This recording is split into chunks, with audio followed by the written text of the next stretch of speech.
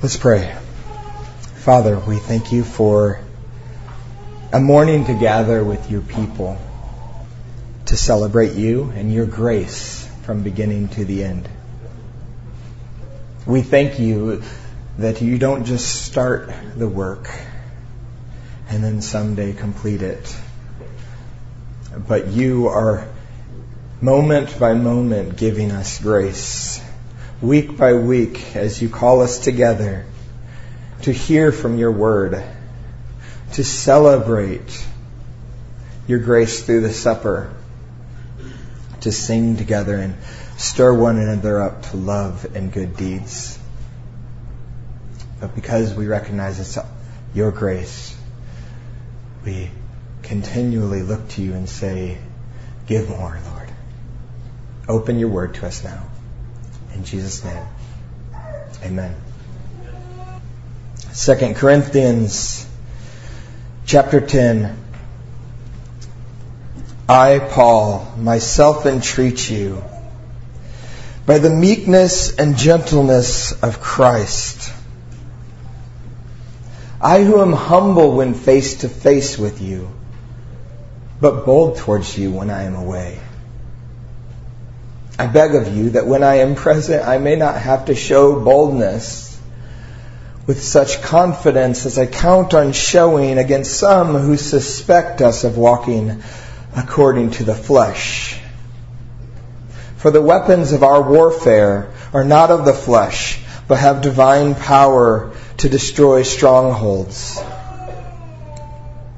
We destroy arguments and every lofty opinion raised against the knowledge of God, and take every thought captive to obey Christ, being ready to punish every disobedience when your obedience is complete. When Pastor Scott asked me if I could preach this Sunday and explained his plan for our fall culture series that he was going to set up the fall culture series with a few sermons establishing our confidence in and submission to the Word of God, this morning's passage came to mind.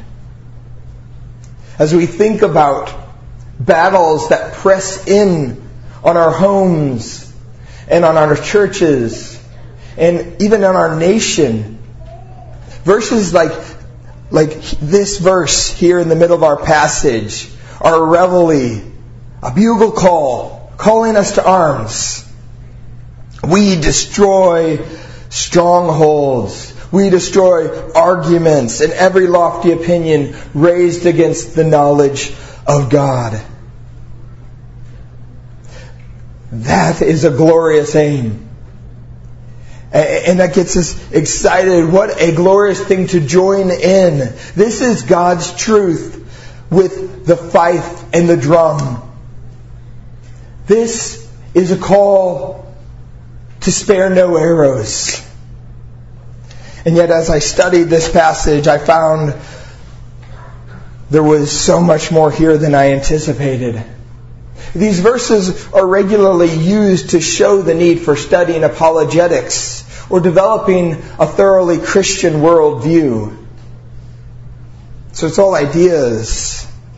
And let me be clear, there is value in studying apologetics. And the truths of Scripture will inform how we think about economics and war and healthcare and sexuality.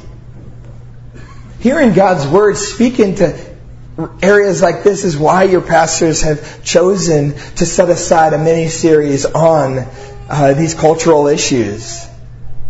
But there is a call in our passage, a call to submission to Christ that goes deeper than just verbal jiu-jitsu. It reaches further than just your philosophy. Jesus doesn't just want your vote. He doesn't just want your retweet. He wants your heart. He demands your whole life, your whole ministry. Jesus demands our whole allegiance. And as our culture also demands our total allegiance as it increasingly distances itself from God's standards and embraces a moral insanity where you have drag queens performing for kids in public library. We will be and we must be countercultural. We must get used to being weird.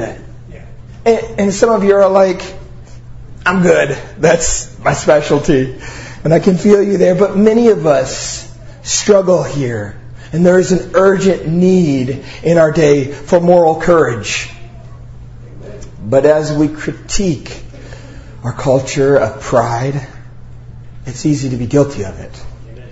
We can pride ourselves in being countercultural while we miss all the ways in which we have adopted the values of our culture, and they have shaped the way we engage those issues.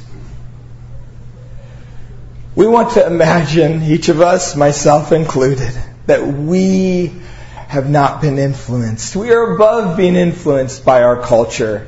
Or cultures, maybe it's more fair to say, because there's a lot of different cultures. You've got mainstream culture. You've got a whole host of minority subcultures. We've got a generic human culture, what Paul will refer throughout 2 Corinthians as being in the flesh, walking in the flesh. But we all have different groups whose values we adopt, whose methods we mimic, whose approval we crave. We want to imagine that we have reached a point of maturity where we have transcended the petty influence of culture. But our passage this morning, and Paul's example more broadly, teaches us we don't transcend this influence. We fight it. We make war. We make war in a battle that is not against flesh and blood. We make war in the battlegrounds of our hearts and our homes and our churches.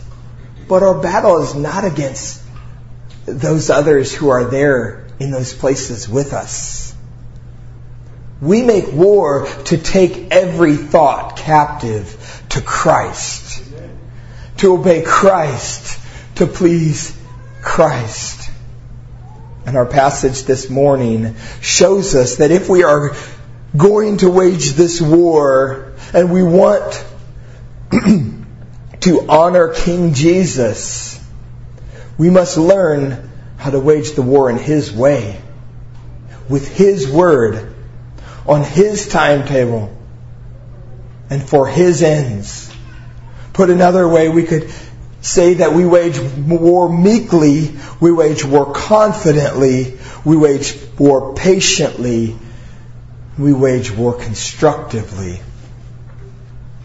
That's a lot of ground, and I felt like the Lord just filled me with so much encouragement in this passage.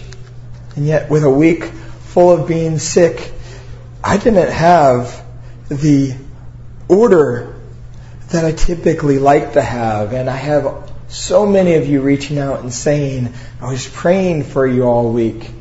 And I'm like, well, look what God did.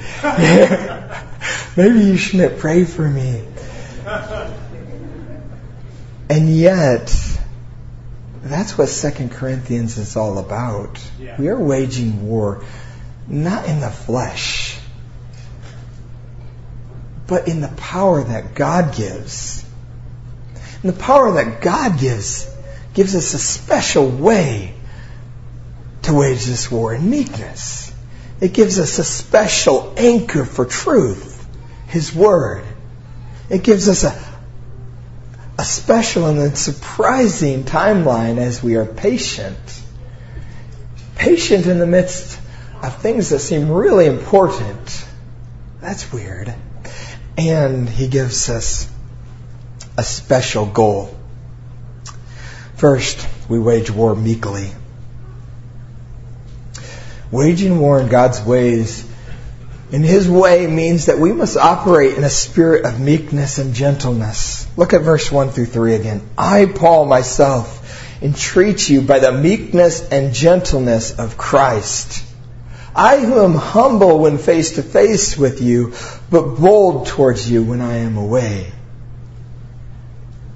I beg of you that when I am present I may not have to show boldness with such confidence as I count on showing against some who suspect us of walking according to the flesh.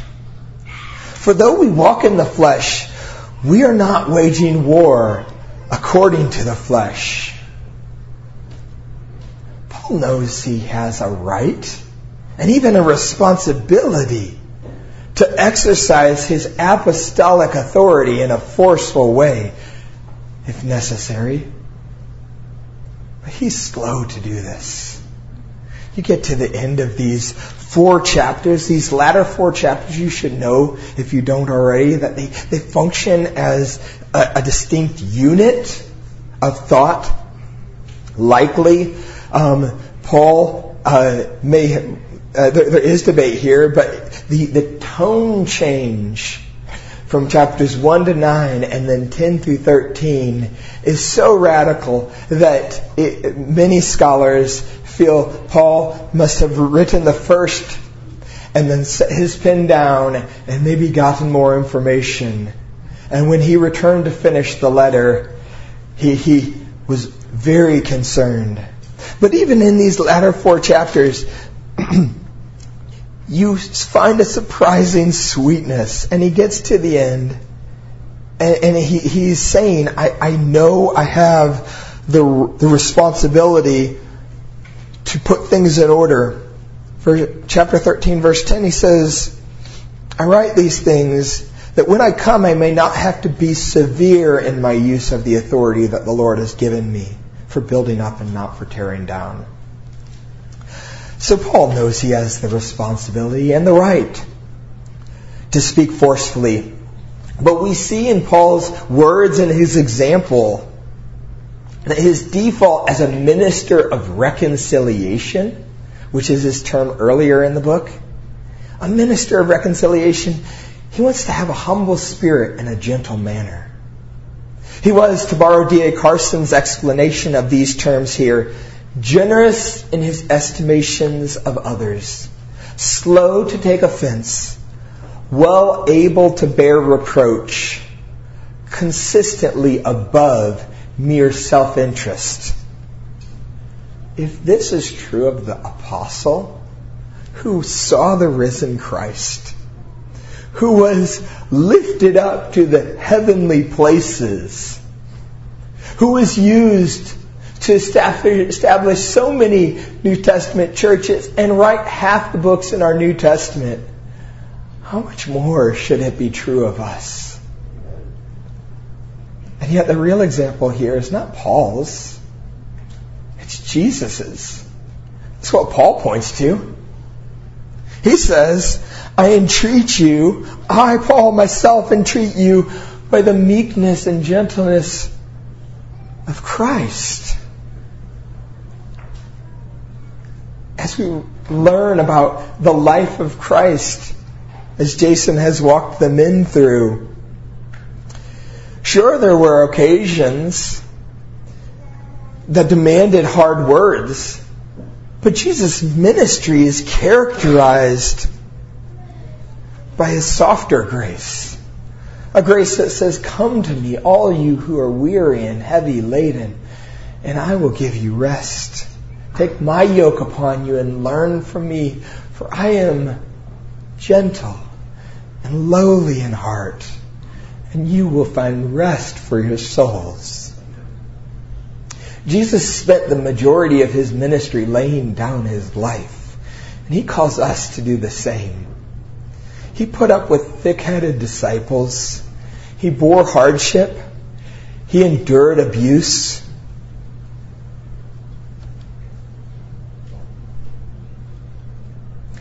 He died under his Father's wrath. He died. He died so that we could live.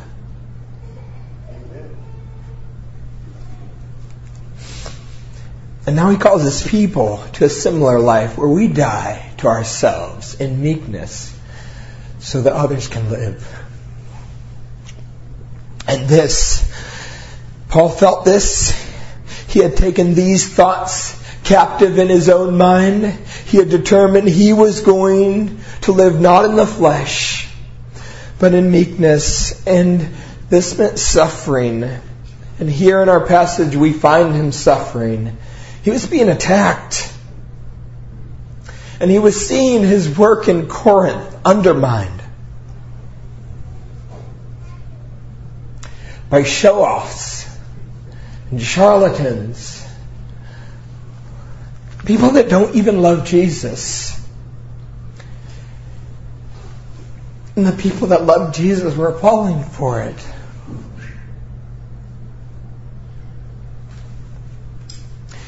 And they were looking at Paul and saying, "What have you got, Paul? You can't talk like these guys. These guys are smarter than you. They talk so well."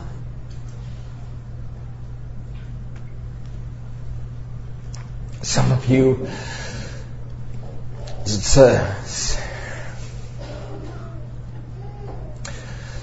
know what this feels like. In part, to have not only your decisions second guessed, but your character questioned. This is where we lose it. We want to just unleash a full broadside against our critics. But Paul doesn't. He doesn't blast the Corinthians. He begs them.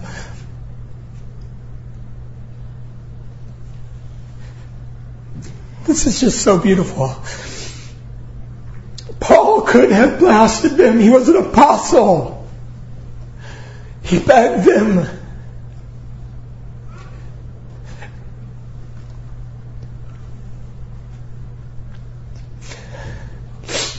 The Corinthians were not his enemy. They were his children. He loved them. If you look over at chapters 10 through 13, you just see this again and again. As he says, "I wish you would bear with me in a little foolishness." He says, I'm going to miss this verse, chapter 11, verse 10. He said, or 11, "Why am I doing what I'm doing? Because I do not love you? God knows I do."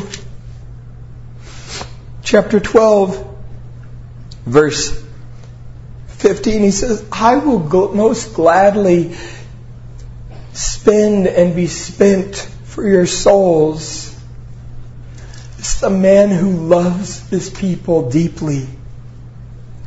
Some of us could learn from the emotional vulnerability of the apostle here. We would have written this church off. We would have distanced ourselves. I don't know what's going on with them. And I'm not going to invest myself too much because they may just fall away. Not Paul. Flip back a few chapters to chapter 6, verse 11 maybe. Or look at it later. 6 verse 11, "We have spoken freely to you, Corinthians. Our heart is wide open. You are not restricted by us, but you are restricted in your own affections. In return, I speak as to children. Widen your hearts also." Paul loved this people. And so although in these latter chapters we have a very honest expression of Paul's natural exasperation, and Paul pushing past his normal standards of modesty, the tone throughout remains remarkably intimate. Because he's pleading with a people he loves. And this love made him gentle. And his gentleness made him slow. We're going to unpack this slowly or a little more later, but as we should note here, just there's a connection between gentleness and slowness. You see it, I think, in James when he says, let everyone be quick to listen, slow to speak, and slow to become angry. But we know this instinctively. If one of you who has just had a baby says, Warren, go grab the baby, I don't go running and grab the baby by an arm at a full tilt. No, you don't yank the baby. When you're wanting to be gentle, you move slow. The problem is, and we know this particularly in our day, that sometimes slowness comes not from meekness, but from cowardice. And we're concerned about that. Sometimes an unwillingness to speak results from walking in the flesh. But that doesn't have to be, and we can't let that keep us back from God's call here. God's call to wage His war in meekness. Let's move on to the second point. Second, we wage war confidently. Waging war in God's way means we submit to His word in all things and celebrate it as reliable, powerful, and sufficient. Look at verses 4 through 5. The weapons of our warfare are not of the flesh, but have divine power to destroy strongholds. We destroy arguments and every lofty opinion raised against the knowledge of God, and take every thought captive to obey Christ. Paul was not one who was being meek because he was second guessing all the things that he was believing and had taught. He was not operating slowly with the Corinthians because maybe these false teachers aren't so bad. No, the false teachers that are in Corinth, he labels in chapter 11, he says they are false apostles, deceitful workmen, disguising themselves as apostles of Christ. And no wonder, for even Satan disguises himself as an angel of light. So it is no surprise if his servants also disguise themselves as servants of righteousness. Their end will correspond to their deeds. Paul was not backing off. He was a meek man, but he was also a truth man. We don't have to choose between those. If we are going to wage war God's way, they must be brought together. A full confidence in God's truth, expressed in a meekness towards God's people. So Paul says here, when we go looking for our weapons, we go for the strong stuff. The weapons of our warfare have divine power. Kids, if we were going to have an airsoft battle and I was handing out automatic guns, would any of you say to me, nah, I'm really good at throwing these little pellets? No, that would be crazy. You would get destroyed. Serious warfare requires serious weaponry. I wonder how many of us are throwing the pellets of our own logic and cleverness at our parenting and at our ministry and at our cultural engagement. Or maybe you've got it right in these areas, but in so many areas of life, working out a life of not living, not waging war in the flesh, but in the power that God gives through His Spirit and through His Word, is something that each of us need to learn.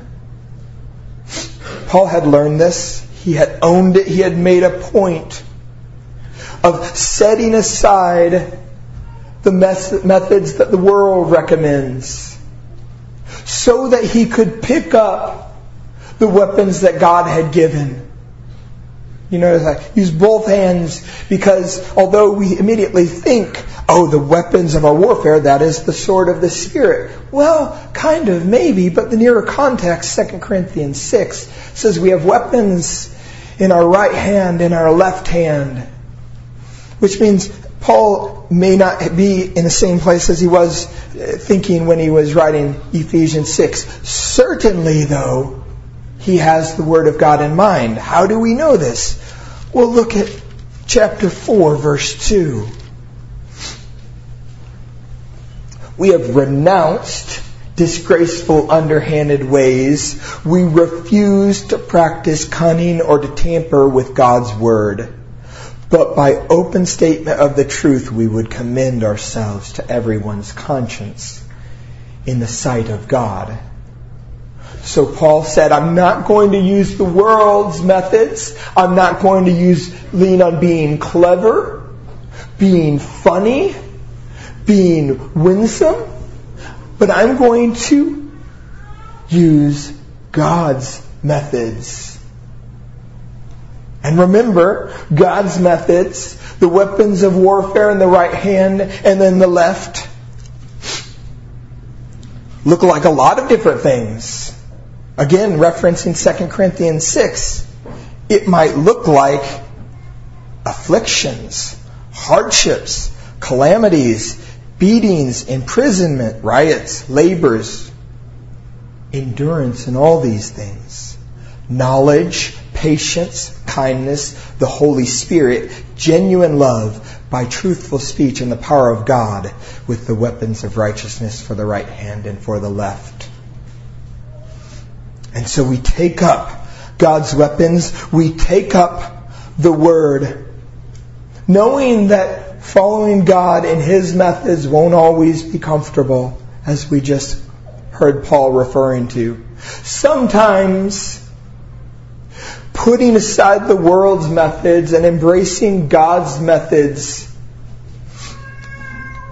and putting God's power on display means being judged unfairly by the culture or even within the church. The accusation against Paul, flipping back to our passage, is that he's walking according to the flesh.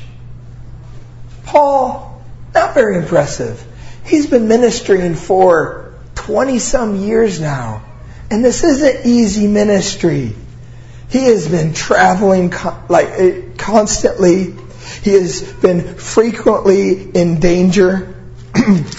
Well, let's flip over and hear his description of his ministry. His ministry, this is it. In chapter 11, verse 24. 5 times I received at the hands of the Jew 40 lashes, less 1.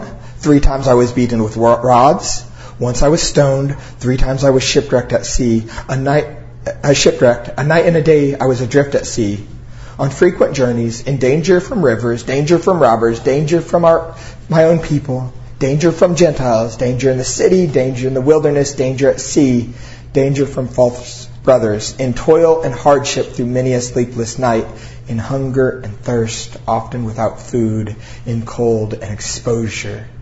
And apart from other things, there's the daily pressure on me of my anxiety for all the churches. After that sort of life for 2 decades, Paul was a frail man. And compared to these young preachers for hire, he couldn't hold a candle to them rhetorically. And they looked at Paul and they said, Paul, you're not really impressive. Your age is showing, old man.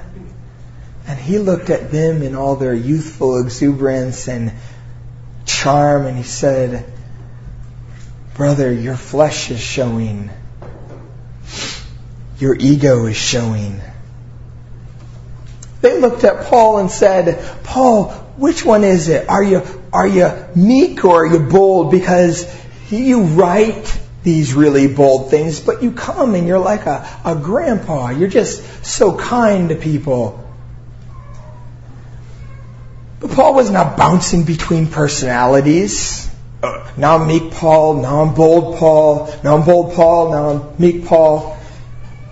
He wasn't being inconsistent. He says in chapter 10, verse 11, let such a person understand that what we say by letter when absent, we do when present. We are men of our words. So he wasn't being inconsistent. That's what he was accused of. And those who fixate on purely human methods are the same ones that make this accusation against him. They do it because that's the only frame of reference they have.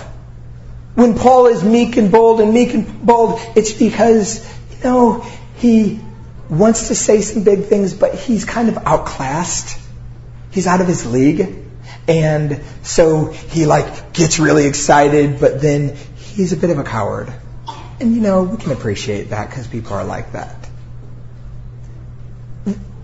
That's the only explanation they have for it.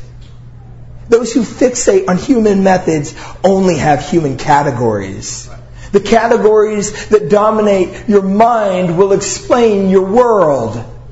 And if you focus on the psychological and the sociological, your evaluations will be psychological and sociological. Your solutions will be psychological and sociological. But God is at work in the world. He gives us new realities. And those new realities demand that we not consider things merely in the flesh. Which is why Paul says in chapter 5, from now on, we regard no one according to the flesh, even though we once regarded Christ according to the flesh. We regard him thus no longer. Why? Because if anyone is in Christ, he is a new creation. There are new realities the world does not know about. There is power the world does not know about in His Word. So we will look like fools sometimes when we appeal for to this. Because to those that are perishing, the cross is folly. But what does Paul say in 1 Corinthians 1? The word of the cross is folly to those who are perishing, but to us who are being saved, it is the power of God. So we can wage this war confidently. There is more, but let's move on to point 3. Wage war patiently. We have the call to meekness. We have the call to confidence. Interestingly, this kind of lines up with the 2 greatest commandments. Why are we confident in God's Word? And we use it because we want to please God and love Him. And why are we meek? Because we want to please God and love others. Love God, love others. How do we put these things together in our lives together? Our life together? We wage war patiently. We wage war in God's way by following God's timetable. At the convergence of humility and confidence, where love of God's truth and love of God's people come together, there is patience. Look at verses 5 and 6. We destroy arguments and every lofty opinion raised against the knowledge of God, and take every thought captive to obey Christ, being ready to punish every disobedience when your obedience is complete. Many of us who value truth would have left off that last clause. You don't need it. Or do you? Surely, once truth has been shown to be violated, anything less than swift, decisive action is cowardice and compromise, isn't it? Do we not have the bones of countless institutions, movements, and denominations serving as warnings because false teachers were tolerated too long? Haven't freedoms been lost because we're slow on the draw? Yet here we have Paul. I'm ready to punish every disobedience when your obedience is complete. So what does this mean?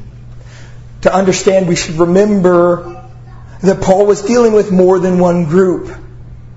He's writing to the Corinthians, you. And he's writing about a group of teachers, they. He's mainly concerned about you, about the Corinthians. He needs to deal with they, them. These are outsiders. They're probably newly arrived. They're traveling Christian teachers, but they're not subject to traditional church discipline. And this may explain why Paul indicates and instructs no formal action. He contents himself with his unequivocal warning of who these people are that we read. They're false teachers, false apostles, deceitful workmen. They are the servants of Satan. He is very clear. He's also clear that they are preaching, they're not just bad people, preaching a good gospel. That comes really close to who Paul was dealing with in Philippians, I think. Where some people with bad motives were preaching a good gospel and Paul said, I'm glad for them. These people, chapter 11 says, they're bringing a different spirit. They're bringing a different gospel. They're proclaiming another Jesus. This is a problem. And Paul is a truth guy. He's not going to back down on this. They are a problem. But Paul is not writing off the Corinthians. We don't even have indication that he has just written off the Corinthians. He had paid these guys. These guys are preachers for hire. Probably, they're not going to preach unless they get paid. Some people, they are receiving these false teachers. They're probably paying them. They're buying their books.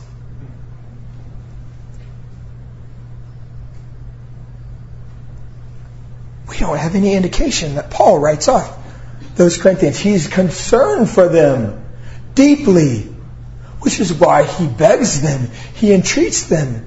He says, I'm going to have to deal with this. Please deal with it yourself first.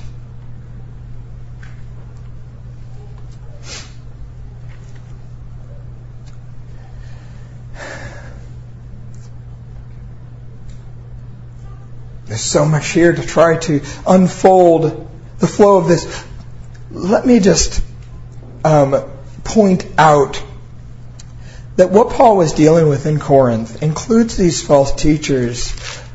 But just so you can see the patience he's showing, it includes other things, and it includes things he's been dealing with since the time he's planted the church.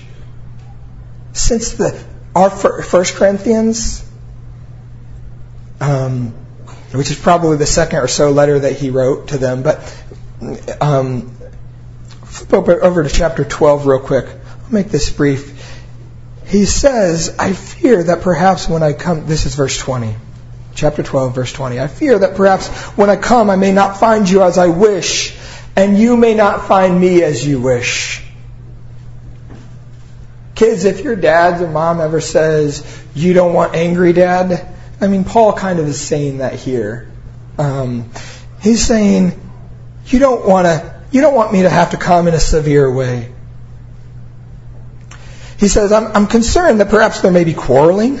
You have that in 1 Corinthians. Jealousy, anger, hostility, slander, gossip, conceit, and disorder. I fear that when I come again, my God may humble me because of you, that I may have to mourn over many of those who sinned earlier and have not repented of the impurity, sexual immorality, and sensuality that they have practiced. It seems like remember 1 Corinthians 5, they had to discipline a guy for some gross immorality? Stuff like that was going on. And there were encouraging signs, and then it seems like there was some reversion and some backsliding. And yet, even at this point, Paul does not just write off this church. He is patient. And he sends Titus and another brother to them. And he said, you just hear as you read these chapters the confidence he has in them. Patience has fallen on hard times in our day because we think we are responsible for having opinions on so many things. Our news feeds tell us about so much. We have about 5 minutes with each thing in which to form a judicious opinion, well researched. Can we be honest? We are not that good. We're like that doctor you hate who rushes in 5 minutes, sits down, is staring at the computer screen and spends all that, and he's supposed to give you some insight into your health in those 5 minutes. That overbooked doctor is suffering in his insight and his bedside manner. And I think we are too. We've deluded ourselves into thinking that we are masters of efficiency when in fact we're just being glib. Instead, let's slow down to God's timetable. Let's see Paul's example. And let's wage war with patience towards one another. Fourth, and I'll just mention this, because it's actually outside of our passage, kind of. Wage war constructively.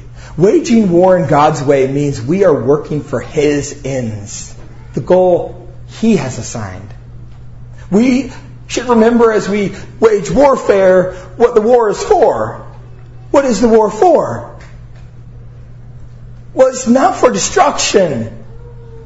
It's not to nuke the place and make it uninhabitable. Some Christians really lean into the combative elements in verse 4 and 5. But our work is not primarily destructive. You are going to destroy strongholds. You should. You are going to destroy arguments. You should. But you are not God's demolition man. How can I say this? Well, look at Paul. Just outside of our passage, verse 8. Why is he slow? Why is he meek? Even though he's a truth guy. Here, he says, our authority was given to us for building you up and not for destroying you. That's chapter 10, verse 8. For building you up and not destroying you. He repeats this at the end, chapter 13. We already referenced it in verse 10. He says, I may not have to be severe in my use of the authority that the Lord has given me for building up and not for tearing down. Yes, there are tasks that demand demolition, but they are to clear the ground so that something can be built. We tear down ideas. We don't tear down people because God cares about the people.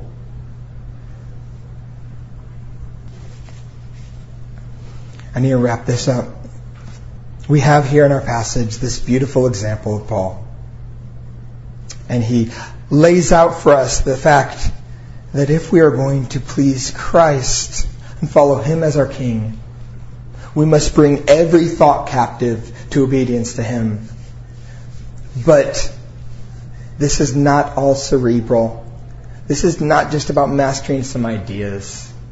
This is a whole life that's lived out with one another in meekness, in confidence, with patience,